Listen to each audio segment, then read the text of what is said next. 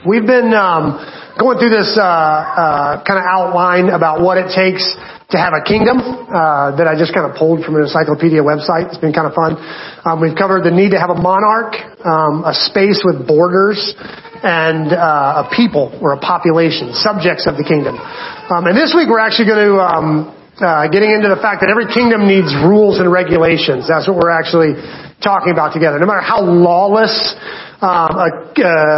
we tend to think a kingdom is or used to be, even like the old barbarians that, they lived on raiding and pillaging other places. They still had rules within their things on how you were allowed to do things. There's never been a kingdom that didn't have rules and laws to kind of manage the behavior of its subjects.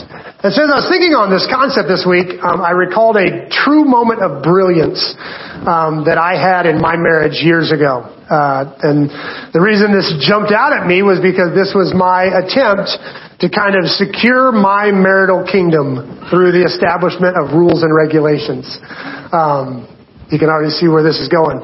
So let me give you some background. I had noticed a pattern that had sprung up in my relationship with my beloved wife, whom I adore and who loves me and who gave me permission to tell this story. And here's the pattern.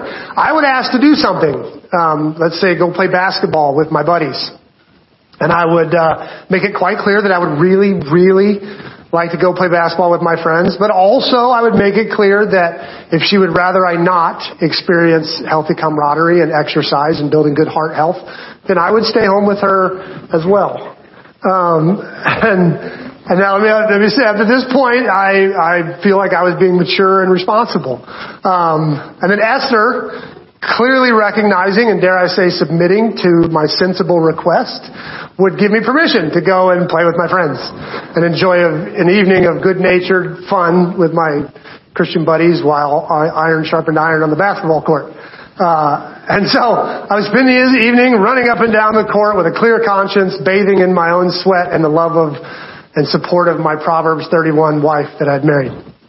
But this is where things got tricky, because I would come home after a long evening of basketball and I'd walk in like the conquering hero after many victories and well-played games, and Esther would be upset with me. Which, and believe it or not, when I would recognize her emotional disposition and discern with the help of the Holy Spirit that it was my absence for the evening that had caused her distemper, I would do what any Christ-loving husband would do in my shoes. I would remind her that she gave me permission to go play with my friends.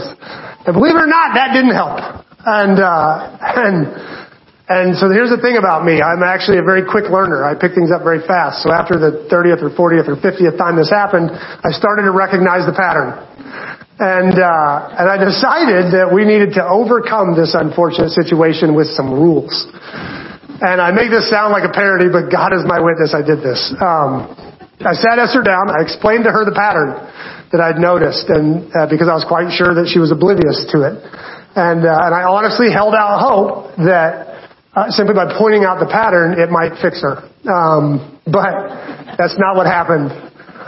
So what I did was I explained as rationally as I could that this was no way to live. I told her that we needed to be open and honest in our marriage. My plan from this point on was to tell her openly and honestly what I wanted to do on any given evening. And it was her job to be just as open and honest with whether or not she approved of that activity. And if she did not approve, it was her job to say so. So if I wanted to play basketball and she'd rather I didn't, she had to tell me. And then, if I chose to play anyway, she had every right to be angry with me. But if I wanted to play and she said it was okay with her, I was going to take her at her word. And I was going to play it, and she had no right to get upset with me. Because she said it was okay. So from this conversation forward, I said, we are moving forward, and this is how we're going to do it. Honest answers. You have to be honest with me, and we'll make decisions based on that honesty, and there's no reason either one of us should ever get upset with the other ever again. I had solved marriage. Crushed it. And I actually did give that speech to her, believe it or not. And that's why you shouldn't get married when you're 19. It didn't work. But I have gotten much better, I think, at being a husband in the past 30 years. At least I hope so. I still have a long way to go, but I'm getting there. And we will actually circle back to that. later. But we're talking about rules and regulations in the kingdom this week. Anybody else having fun with this series? I'm having a blast, but I like to hear my own voice, so that's kind of biased. So far, I think the most surprising thing about this series to me has been the fact that every time I think I know where I'm going in a week, or I know what I want to talk about this week, I dive into the study and I feel like the Holy Spirit just takes me in a totally different direction. So all I can assume is that you guys are all messed up and the Holy Spirit wants me to straighten y'all out. But no, I'm kidding. But our culture is pretty messed up, and I think when we study kingdom, which I'm pretty sure we're going to wind up doing all summer, because I don't see any end to this. But I think it's imperative that we talk about where our kingdom clashes with the culture's kingdom, especially in our context where it's so easy for us to think that God's kingdom is also America's kingdom, or God's kingdom is also our political party's kingdom, or God's kingdom is the modern church's kingdom. So I think it's impossible to talk about the kingdom of God without drawing some lines in the sand and saying, oh yeah, and that ain't it. And making sure we know where those lines are. So I've been a little more preachy than usual in this series. And so I guess if you're struggling with that, maybe come back and give us a shot in the fall. I should have it out of my system by then. But we're going this morning to a mountain that we'll no doubt return to in a couple weeks, because this is the first Pentecost. And actually in a couple weeks is Pentecost, and so I'm sure we'll be talking about this mountain again. But the word Pentecost just means 50th. And so way back when the ancient Israelites were delivered from slavery in Egypt, the first Passover, the next morning they were delivered. 50 days later, or what they would have called the Pentecost, the 50th day after Passover, God had them gather around a mountain so He could pour out His Spirit upon them. And incidentally, Jesus was arrested on Passover. And then 50 days later, the Pentecost later, God once again poured out His presence on His people in an upper room. So we'll be revisiting this in a couple of weeks on the day of Pentecost. But today I want to talk about the purpose of that very first Pentecost, because this was the day that God gathered His people around a mountain to give them His law, His rules and regulations. And every kingdom needs laws. So I'll be reading out of Exodus chapter 19, starting in verse 3. fam, you can hit the link in the bulletin if you want. Or you can just read in your own Bible or app, or just let me read the text, whichever you're most comfortable with. But this is how it reads. Then Moses climbed the mountain to appear before God. The Lord called to him from the mountain and said, give these instructions to the family of Jacob. Announce it to the descendants of Israel. You have seen what I did to the Egyptians. You know how I carried you on eagle's wings and brought you to myself. Now if you will obey me, you will obey me. That's what I say to my kids. Now if you will obey me and keep my covenant, you will be my own special treasure from among the peoples of the earth. For all the earth belongs to me, and you will be my kingdom of priests, my holy nation. This is the message you must give the people of Israel. So Moses returned from the mountain and called together all the elders of the people and told them everything the Lord had commanded him. And all the people responded together, we will do everything the Lord commanded. So Moses brought the people's answer back to the Lord. This is the word of the Lord.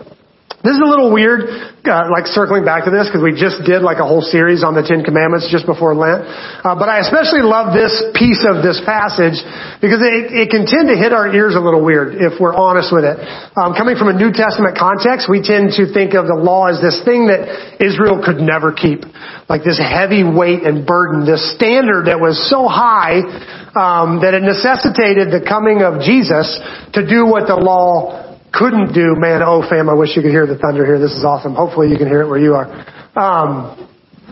Because people were so sinful that they failed the law over and over again. So we tend to see the law as this huge burden that Jesus freed us from. All of which is 100% true. But it sounds kind of funny to hear the Israelites so enthusiastically and maybe naively jumping into this covenant with God that depended on them keeping all of His rules and commands. And they were excited about it. And we read some of those things and we're like, who could do this? But the Israelites were like, yes, this is awesome. This is what we want. They said, we will do everything the Lord has commanded. And so we talked about in our Ten Commandments remix series about why they were so excited about God's law. And it's because every religious system of that day featured very demanding gods. They required sacrifice and they met out extreme retribution if they were angered. The only problem was no one had any idea what the gods wanted. That's kind of the flaw of serving a made-up God, is you have no idea what they want. And so all you knew is that when things went bad, the gods must be angry, and you had to make sacrifices to them, hoping to get them back on your good side. And so in comes Yahweh. It was a horrible system they lived in. And in comes Yahweh with this self-revealing law, where He told His people exactly what they needed to do to please Him and exactly how to make sacrifices if they messed up. And they saw it as this huge liberating grace. No longer are we just kind of blankly trying to please the arbitrary gods. We now know what God wants and how to please Him. And so they saw it as grace. And we talked in our Ten Commandments series about how the law was made to protect God's people. God didn't tell them not to covet because coveting would hurt others or because it would hinder the success of society like murder and theft would. Coveting only hurts you, the one who covets. And so God gave them this law to protect their own souls and their own hearts. He didn't tell them to honor father and mother because mom and dad deserve it. He said, do this because you need to have a humble heart that turns to the people who want what's best for you and who have been around the block a few more times than you. And this humility to honor them. And this is the one that comes with promise, that you may live long in the land I'm giving you. Like, if you will be humble enough to listen to the advice of some older people, you might live long in the land. It was a command given for the protection of God's people. So the law was originally given as a blessing, right? It was given to set this like standard for God's people for their good. In my house, we have some standards. If I were to walk into the kitchen and Asher's eating out of the garbage, I would stop him. We have higher standards than that. I mean, we'll do the 5-second rule on a chicken nugget. We're not that bougie, but we will, but the trash, our standards are a little higher than the trash, right? And it's not because I don't want Isaac or Asher to have what he wants, because I don't want him to get sick. I worry about him. So I set these standards so that for our good. And incidentally, can you imagine God looking down on us with standards while we sit on our phones and look at every news thing that comes through and everything in our feed just eating out of the trash? And he just, okay, got quiet. Too early to start preaching apparently. Okay, sorry, fam. Suffice it to say, the law was beautiful and good, and it set a standard for God's people, and some of the people got it. Psalms 119, which is this beautiful piece of poetry where each stanza starts with the next letter in the Hebrew alphabet, and it's this well-written, well-structured, long, beautiful poem. And the author diligently lays out this ode to God's law that reveals kind of the same optimism that the Jews had at Mount Sinai. He says, oh, how beautiful your instructions. We're not going to read the whole psalm. This is, you guys know 119. It's crazy. Oh, how beautiful. I love your instructions. I think about them all day long. Your commands make me wiser than my enemies. They are my constant guide. Yes, I have more insight than my teachers, for I'm always thinking about your laws. I'm even wiser than the elders, for I have kept your command. This kind of jumped out at me this week. We have this tendency, our world right now is full of, sorry in the back, none of this is in my notes. Our world is full of experts, right? We have experts telling us how to raise our kids. We have experts telling us what we should put in our bodies. We have experts telling us how we should eat. We have experts, and I love that the psalmist was like, I'm wiser than the experts because I follow your word. Sometimes when there's a million experts, we just got to go back to the word and go, what does God tell me? Okay, I'm going to move on. I could do that all day. I refuse to walk on any evil path so that I may remain obedient to your word. I haven't turned away from your regulations, for you have taught me well. How sweet your words taste to me. They're sweeter than honey. Your commandments give me understanding. No wonder I hate every false way of life. So we tend to read Psalms 119 as though it applies to the whole scripture, and I think it does now. But when this was written, there wasn't much scripture. It was basically the law. It was basically the Torah. And so this psalm writer was like writing about all this beauty about the rules. Like, these rules are good for me. They're like sweet honey in my mouth. So the author of this psalm is passionately writing about how much they love the law, the rules and regulations. But one of the things we're going to talk about this morning as we discuss the rules and regulations of living in a kingdom is the way that even blessings, even good things can become bondage. Even blessings can get in our way. And so, buckle in a little bit, because as you can tell, I'm feeling preachy. I'm coming after you this morning. But we know the story, the law that Israel so passionately and excitedly accepted with such gratitude, the same law that the psalmist compares to honey and a guiding light, this law that gave out so much protection and identity, kind of goes sour, right? We see that in the New Testament. We're going to look at an example of this. I'm reading in Luke 6, if you want to follow along. One Sabbath day, as Jesus was walking through some grain fields, his disciples broke off the heads of grain and rubbed the husks in their hands and ate the grain. But some Pharisees said, "Why are you breaking the law by harvesting grain on the Sabbath?" Jesus replied, "Haven't you read the scriptures, what David did when his companions were hungry? He went in the house of God and broke the law by eating the sacred loaves of bread that only the priests can eat. He also gave some to his companions." And Jesus added, "The Son of Man is Lord even over the Sabbath." So let's sum up what's happening here. Jesus is walking with his disciples. Seems kind of leisurely. And while they're walking, the disciples pick some grain. And then Luke adds this little detail that's actually really important if you're a Jew. It says he rubbed them in their hands. In the Talmud, to a Jew, this is huge, because the Talmud says you can pick grain on the Sabbath, you just can't harvest it. And so you can't, because the Torah said you can't harvest grain. And so there was a big debate amongst the rabbis, is picking harvesting, or because grain you have to pick it and then you have to thrash it to get the seed out, because that's what you grind up to make the wheat and stuff. And so the rabbis determined it's okay to pick it, just not to harvest it, to thrash it. And so it's actually not sin. They can pick the grain as they walk through. They're just not allowed to rub it in their hands and get the seeds out. Which brings up a question.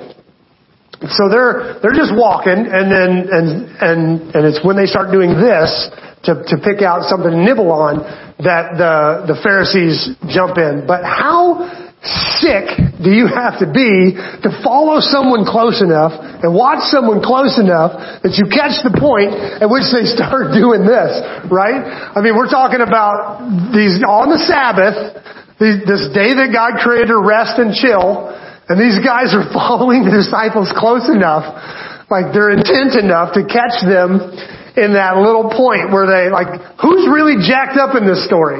Is it the guys who are, as they're walking and chatting, nibbling on a snack? Or is it the people who are spending their entire Sabbath day trying to catch someone else being stupid and screwing up? Except, hold on, because we all just got judgy and I felt it happen. How many times do we sit there with our phone going, "Oh my God, she's a mess. Look at that. Oh my Lord, is that what she's wearing?" I don't know where the voice came from. Like, "Oh, he's wasting his life. Look at, oh my God, I can't believe it. I'm going to comment on this." Like, hello? Do we do the same thing? Like, we sit there, I'm like, "Oh, he's wasting his life." Hello, you see that? He's wasting his life.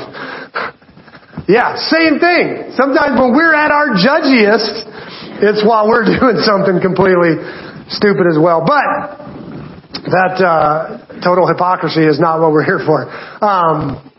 This group of Pharisees has taken this blessing, this amazing gift, this beautiful freedom called the Sabbath, and they've made it a bondage, haven't they? They've turned it into chains. And can you imagine being the first Israelites who heard about the Sabbath command? This is a generation of slaves who knew no rest. Their lives were forced labor every single day. Can you imagine God coming along and going, "I want you to take one day and do nothing"? Can you imagine how crazy that would have sounded to a generation of slaves? to have God come and say, one of your commands, one of the things I'm forcing you to do is to sit down and put your feet up for a minute. I mean, incidentally, some of the laws, not in my notes again. I'm feeling the obligation to let the people know I'm back there that I'm way off. One of the things I always cracked up about is there's rules on menstruating women. Yeah, we're going to talk about that today. Where, they were like, she's unclean for this week and must sit in her room and do nothing. And I'm like, man, and I've known women that were like, that's ridiculous that he would call him unclean just because she's having a cycle. It's natural. I'm like, yeah. And the consequences was you get to sit in your room with your feet up and a book for a whole week. And God was like, hey, you're unclean. You get to take a week off. Like, is that a bad thing? like how many women, come on, how many of you wouldn't mind 1 week a month being able to sit and read a book and take some time off, right? Yeah, so I have no idea where I'm at. Back to Luke's story. It gets worse. Because these Pharisees attacking Jesus' disciples for rubbing grain in their hand. The very next story Luke tells us, and it's about another Sabbath. Luke's obviously on a Sabbath kick here. They're at the temple, and there's a man there with a withered hand, and Jesus walks in, and he can tell he's being washed, and so he starts to ask some provocative questions like, hey, is it good to do evil or do good on the Sabbath? Just generically, asking for a friend, one of those things. Is it good to do evil and the Pharisees got upset because Jesus healed this guy's hand. Like they would literally rather this guy, who ironically can't work because he's handicapped, on the day that's made for not work, for him to not be healed. They would rather him not be healed, because this beautiful gift that had been given him had become a bondage. This blessing had become bondage. And this happens all the time.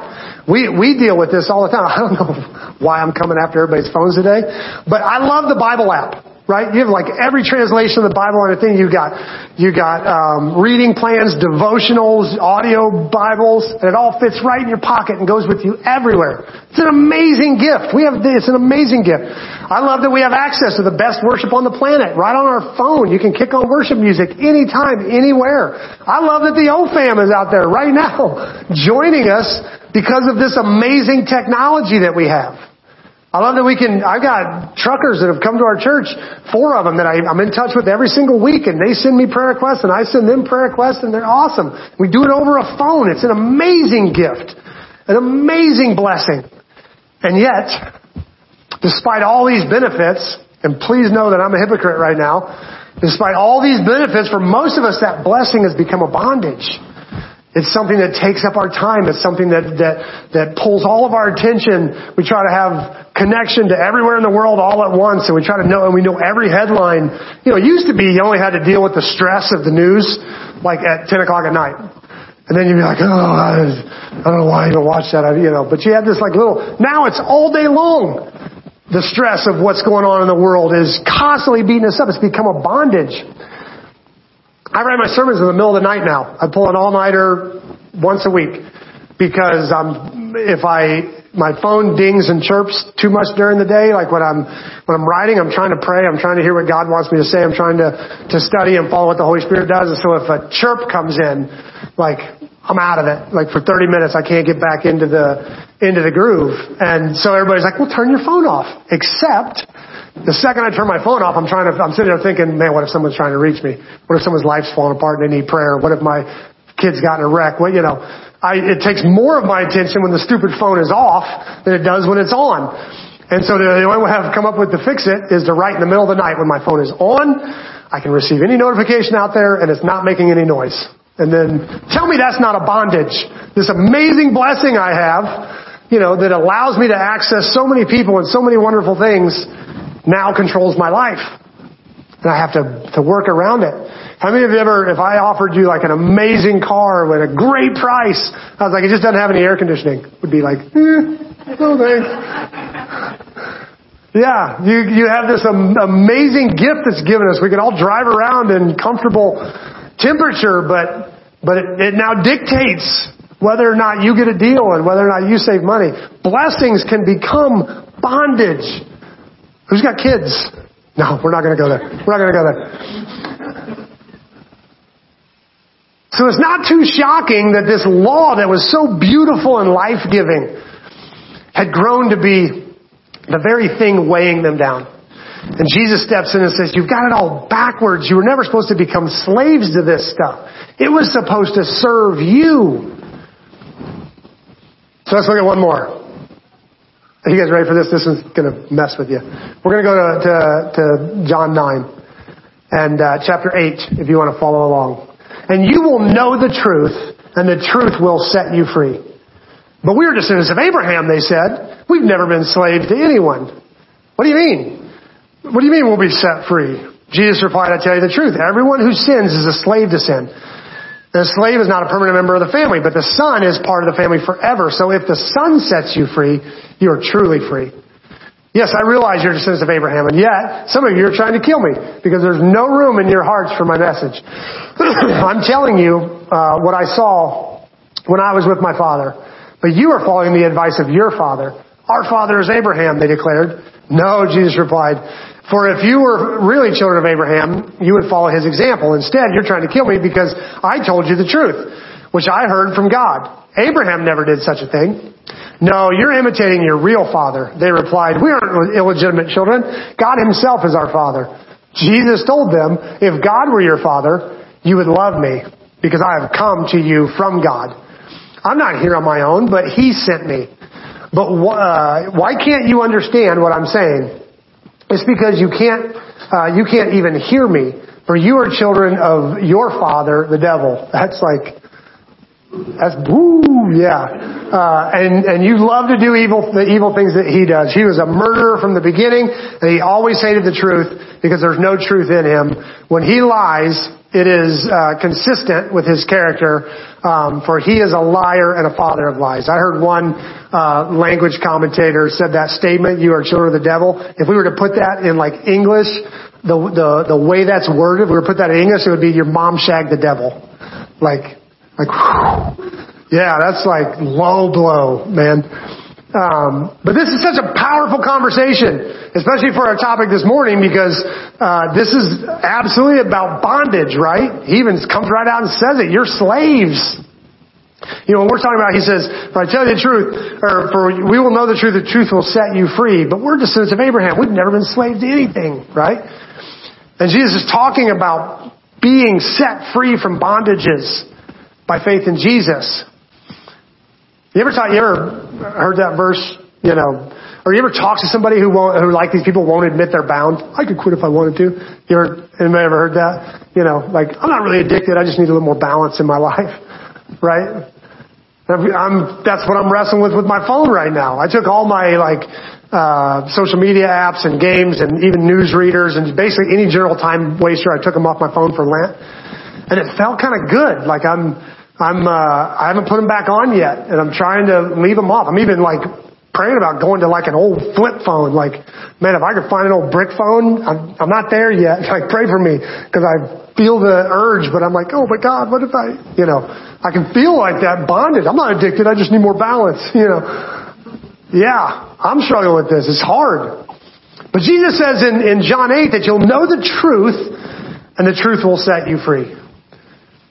But I kind of want to take a little closer look at that because there's something we often miss. And you will know the truth and the truth will set you free. We quote this verse all the time, right? How many of you have heard this verse quoted? Like a lot. Like, you'll know the truth and the truth will set you free. Jesus said, you'll know the truth will set you free. We say this one all the time. But there's one little word we never quote. And.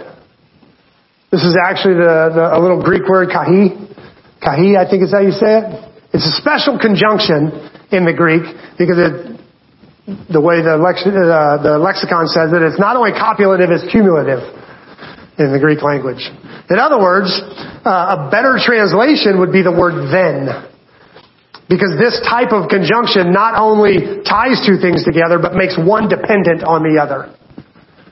And so a better translation is, then you will know the truth, and the truth will set you free. This is actually the way the NIV translates it. If you read the NIV, the NIV translates this, then. And so we quote this all the time, right? You'll know the truth and the truth will set you free. But if there's a then in front of it, joining this verse to something that it's dependent upon, then it's kind of important to know what that's dependent upon, right? That makes this verse change. It says, if you are truly my disciples, or you are truly my disciples if you remain in my teachings. Then you will know the truth, and the truth will set you free. That changes that verse a little bit. In mathematics, logic, and philosophy, we call this a conditional statement, meaning the outcome, knowing the truth and the truth setting you free, only happens if, and only if, the condition is met. So we will know the truth and the truth will set us free only if we remain faithful to Jesus' teachings. Got real quiet. Since I was already doing some Greek work, I went ahead and looked up what it means to remain faithful. And this is a big one. It means to remain faithful. So Jesus is having this conversation about bondage and freedom, and his audience is really having a hard time accepting the fact that they're enslaved at all. And in all honesty, it can just start to sound like another one of Jesus' conversations with the Pharisees, right? With the religious leaders. We read them all the time. So similar to the one over the grain being ground in the apostles' hands, or the man with the withered hand on the Sabbath. It sounds like every other conversation we hear Jesus have. Except there's one huge difference. You guys ready for me to blow your minds? You ready to freak out? Does anybody know who Jesus is talking to in this passage? It says, Jesus said to the people who believed in him, you are truly my disciples if and only if. And then the whole rest of the conversation, you're sons of the devil, you're blah, blah, blah. This whole conversation starts with Jesus said to the people who believe in him. This is not a conversation with the Pharisees and the religious leaders. Yeah, that's the right face. Does anybody have any idea that that's who Jesus is talking to here? See, in the story about the Sabbath, we kind of we imply that Jesus has taught that the blessings had become bondage. Because we pick it up from the story. These people who were given a blessing of Sabbath decided to make a bondage out of it. We can see the bondage, and so we call this out. But here in John 8, he's talking directly about their bondage. And they don't like it, and it's not Pharisees. These are people who believe in him. Which begs the question, can we be guilty of the same things the Pharisees do? Actually, let me ask that even in a more painful way. If we know the Pharisees were in bondage to the law, and so much of what Jesus said to them, and basically everything Paul taught, says they were. I wish I had time to read, because Paul basically almost uses those exact same words. But we know the blessing of the law had become a bondage to them. But the question we need to wrestle with from John 8 is, if the law can become bondage, can grace become bondage as well? Like the Jews took this beautiful gift of Torah that the original hearers saw as this gorgeous freedom of revelation and grace. If they can turn that into shackles, can we do the same thing with the grace of God? So quiet. Listen to what Jesus says about freedom. He says to the people who believe in him, you are truly my disciples if you remain faithful to my teaching. Then you'll be set free. I told you I was going to get preachy today. I want you to look at a story that we're really familiar with. But we generally read it for its ending, but I want to focus today on the beginning of it. To illustrate the point further, Jesus told them this story. A man had 2 sons. The younger son told his father, I want my share of the estate now, before you die. So his father agreed to divide his wealth between his sons. A few days later, the younger son packed up all his belongings and moved to a distant land. And there he wasted all of his money on wild living. And at that time his money had run out, and a great famine swept over the land and began to starve. He persuaded a local farmer to hire him, and the man sent him to feed his pigs. The young man became so hungry that even the pods he was feeding pigs looked good to him. But no one gave him anything. This is the famous prodigal son story, and we generally read it for the beautiful reunion at the end, which honestly I think is what Jesus wants us to focus on. But this week I saw something in the beginning that parallels the way we can tend to live today, because this son is given a gift. A charis in the Greek, which is the word gift, but it also is the word that's translated grace. Give me my inheritance. And of course, it's not really his, right? It's not his until his dad dies. Like, for all we know, his dad could get hit with like Job-style curses and there'd be nothing to hand down by the time he dies, you know. That's the nature of inheritance. You don't know how much it is until the person dies. He might double it by the time his dad dies. He might lose everything by the time his dad dies. So it's not the son's yet. You guys ever heard the joke, I'm just out here spending your inheritance? Like, my parents are starting to crack that joke. Esther's parents are starting to crack that joke. It's not funny anymore. Like, it used to be funny. No. But yeah, it's not his yet until his dad passes. But his dad gives it as a gift. I'll split my fortune and give it to you. And when the son wakes up in the pig pen, he recognizes he's lower than his father's servants.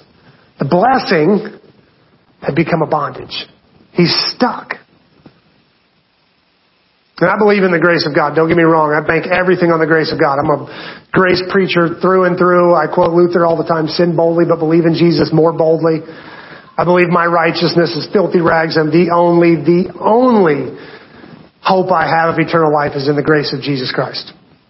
But how many of us take that grace as an excuse to dive straight into bondage? Straight into the pig pen. We're given this inheritance, this beauty that we didn't earn. And instead of living lives of gratitude and faithful service, we ride our inheritance right into the pig pen. Which leaves us with a dilemma. If the Pharisees were able to take this law and this strict, faithful living and turn it into bondage, and these people that believed in Jesus can take His grace and turn it into bondage, then how on earth do we thread that needle? How do we walk that razor's edge?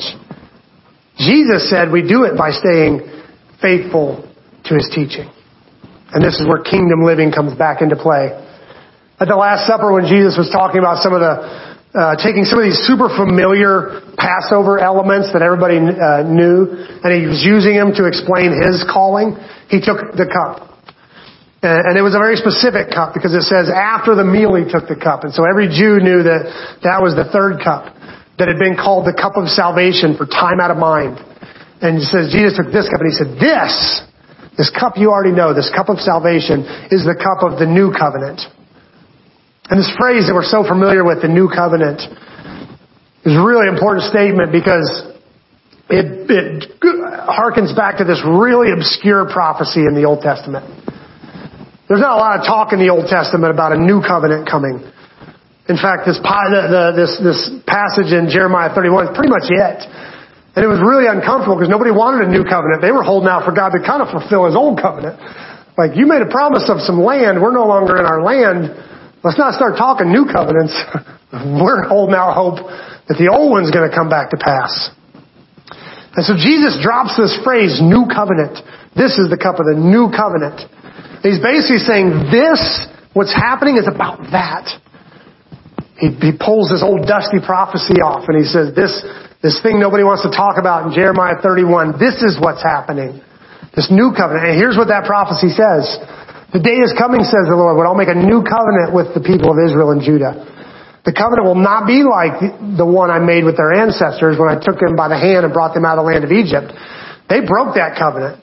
Though I love them as a husband loves his wife, says the Lord. But this is the new covenant I will make with the people of Israel in those days, says the Lord. I will put my instructions, my rules, deep within them. I'll write them on their hearts, and I'll be their God, and they will be my people. They'll not need to teach their neighbors, nor will they need to teach their relatives, saying, you should know the Lord. For everyone from the least to the greatest will know me already, says the Lord. And I will forgive their wickedness, and I will never remember their sins. So by dropping this phrase, new covenant, Jesus is saying, hey, don't miss this. I'm talking about a specific thing. This is about that. It's about this time when the law, this gift that they had turned into a bondage, is no longer that same way. I'll put it inside you. The law of God is this internal motivation rather than this external pressure. And this is where things get fun because Jesus told His disciples over and over again that this change was coming. Something new is coming. In fact, He told them, I have to leave so that this can happen. I have to leave so this change can happen. And Jesus said it was the Holy Spirit. The Holy Spirit was going to be sent to dwell inside of us like a river of living water. And he said the Holy Spirit's coming to do a particular thing, to do a particular job. He said, when the Father sends the advocate as my representative, that is the Holy Spirit, he will teach you everything and remind you everything I have told you. What did Jeremiah said? I'm going to put my word inside you in your hearts. And how did Jesus say the truth? What the truth would do to us? He said, if you remain faithful to my teachings, the truth will set you free. So let me see if I can kind of pull all this together. Jeremiah tells us there's a day coming when God would not be this external pressure leading to bondage, but this internal conversation between God and his people. Then Jesus says that this moment, this new covenant is a fulfillment of that passage. That time when God's going to put the stuff inside you. And Jesus says the way to freedom is to hang on to those teachings. And then he says when the Holy Spirit comes, that will be his job. To help you hang on to those teachings. So God says, I'm going to put it inside you. Jesus says the Holy Spirit's coming to be inside you. And the whole reason is to remind you of these things that you have to stay faithful to so that you can be free. So ultimately, the only way we are free, the only way we avoid bondage, whether it's bondage to law or bondage to cheap grace, is by the power of the Holy Spirit working inside of us. And how do we respond to this? You know, I opened this story about trying to set up some rules and laws in my marriage. What I was really trying to do was come up with a formula that kept me from actually having to connect with my wife. And have a real relationship with her that required me getting to know her heart. I wanted rules I knew I could follow rather than understand genuine intimacy. And I think we do that with God sometimes. In the prodigal son story, the son went back to his father with a deal in hand. He had rehearsed his lines. Here's what I'll say to my father. I'll say, Father, I'm not worthy to be your son. Like he had planned it all out. He had a program. He practiced what he was going to say. And like me trying to put rules in my marriage, the son kept trying to tell the father, here's how we're going to proceed. And the father wasn't having it. He just wanted his son back. Real relationships are never either all law or all grace. Imagine if you tried a relationship based on just rules. Dinner is at 6 o'clock every night when I get home from work. Yeah, except I had a really crappy day today. Why do I care? Dinner's at 6. How long do you think that relationship lasts? Right? But also, who could be in a relationship with somebody who, because they know you love them and will forgive them, do whatever they want? You can't have a relationship based on 100% grace either. Any real relationship between two humans is about a whole lot of rules and laws and boundaries and a whole lot of grace. That's the only way relationships work. And the real relationship happens in navigating between those two. And I think our relationship with God is the same. In fact, if you want to know what the tension between law and grace looks like for real, we're going to look at Galatians 5. I wish I had time to read the whole chapter, but I don't, so I made some highlights. So Christ has truly set us free. Now, make sure that you stay free and don't get tied up again in the slavery of law. So Paul's talking about how law can become slavery. Christ has set you free from that. Don't go back to the law. And this is all the same chapter, by the way. For if you're trying to make yourself right with God by keeping the law, you've been cut off from Christ. You've fallen from God's grace.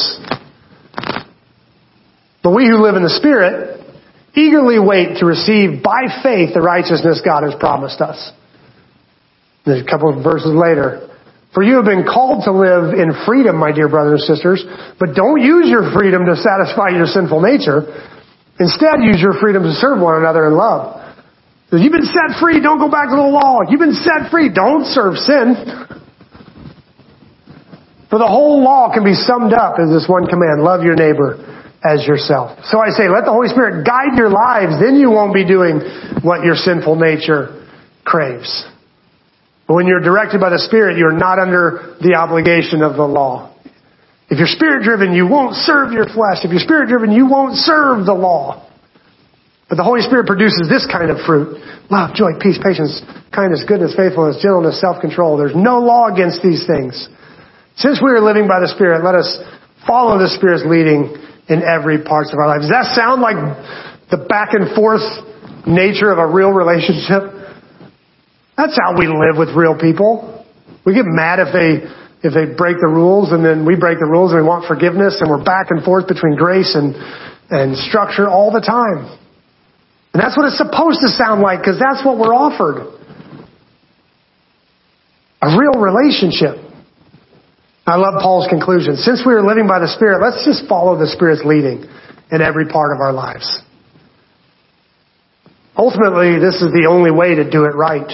We're invited into a relationship, not a religion. And that relationship is facilitated by the Holy Spirit, who is sent to dwell inside of us as a literal, present comfort and connection to God. Not a vague force or a concept, but a real indwelling person of the Trinity, present to be in relationship with you. And if you're not aware of the Spirit's presence in your life, I think you need to start praying for that. So here's how Jesus talked about the Spirit. And so I tell you, keep on asking, and you'll receive what you ask for. Keep on seeking, and you'll find it. Keep on knocking, and the door will be open to you. For everyone who asks receives. Everyone who seeks finds. And everyone who knocks, the door will be opened. You fathers, if your children ask for a fish, do you give them a snake instead? Or if you ask for an egg, do you ask for an egg, do you give them a scorpion? Of course not. So if you sinful people know how to give good gifts to your children, how much more will your Heavenly Father give the Holy Spirit to those who ask? Ask, seek, knock. We ask for that. We quote that one all the time. Jesus used it in the context of asking for the Holy Spirit. He said, ask and don't quit asking. Seek and don't quit seeking. Knock and don't quit knocking. And he was talking specifically about the Spirit. And when we ask for the Holy Spirit, the Father will not give us something wonky or weird. So this is the way I'd love to respond to this message as Judy comes up and gets ready for a final song. Like the prodigal son, we need to run to our Father with childlike simplicity and begin to ask this morning for God to fill us up with His Spirit. Or to maybe just make us aware of the Spirit's presence in our life in a real and tangible way. Like you would expect of every relationship. That you would know where they are and know what's going on with them and know that they love you. So what I want to do as Judy starts to play is let's just kind of close our eyes for a minute. We don't do this enough. I've talked about a lot of things today. We covered a lot of Scripture. Maybe let's just take a minute and ask the Holy Spirit to speak to us. Because honestly, if I'm not speaking God's words, it's just eating out of the garbage. We want the Holy Spirit's words. We want God to speak to our hearts. That's the only way we get something truly nourishing and good for us. So let's just take a minute and ask the Holy Spirit to tell us what we need to know today.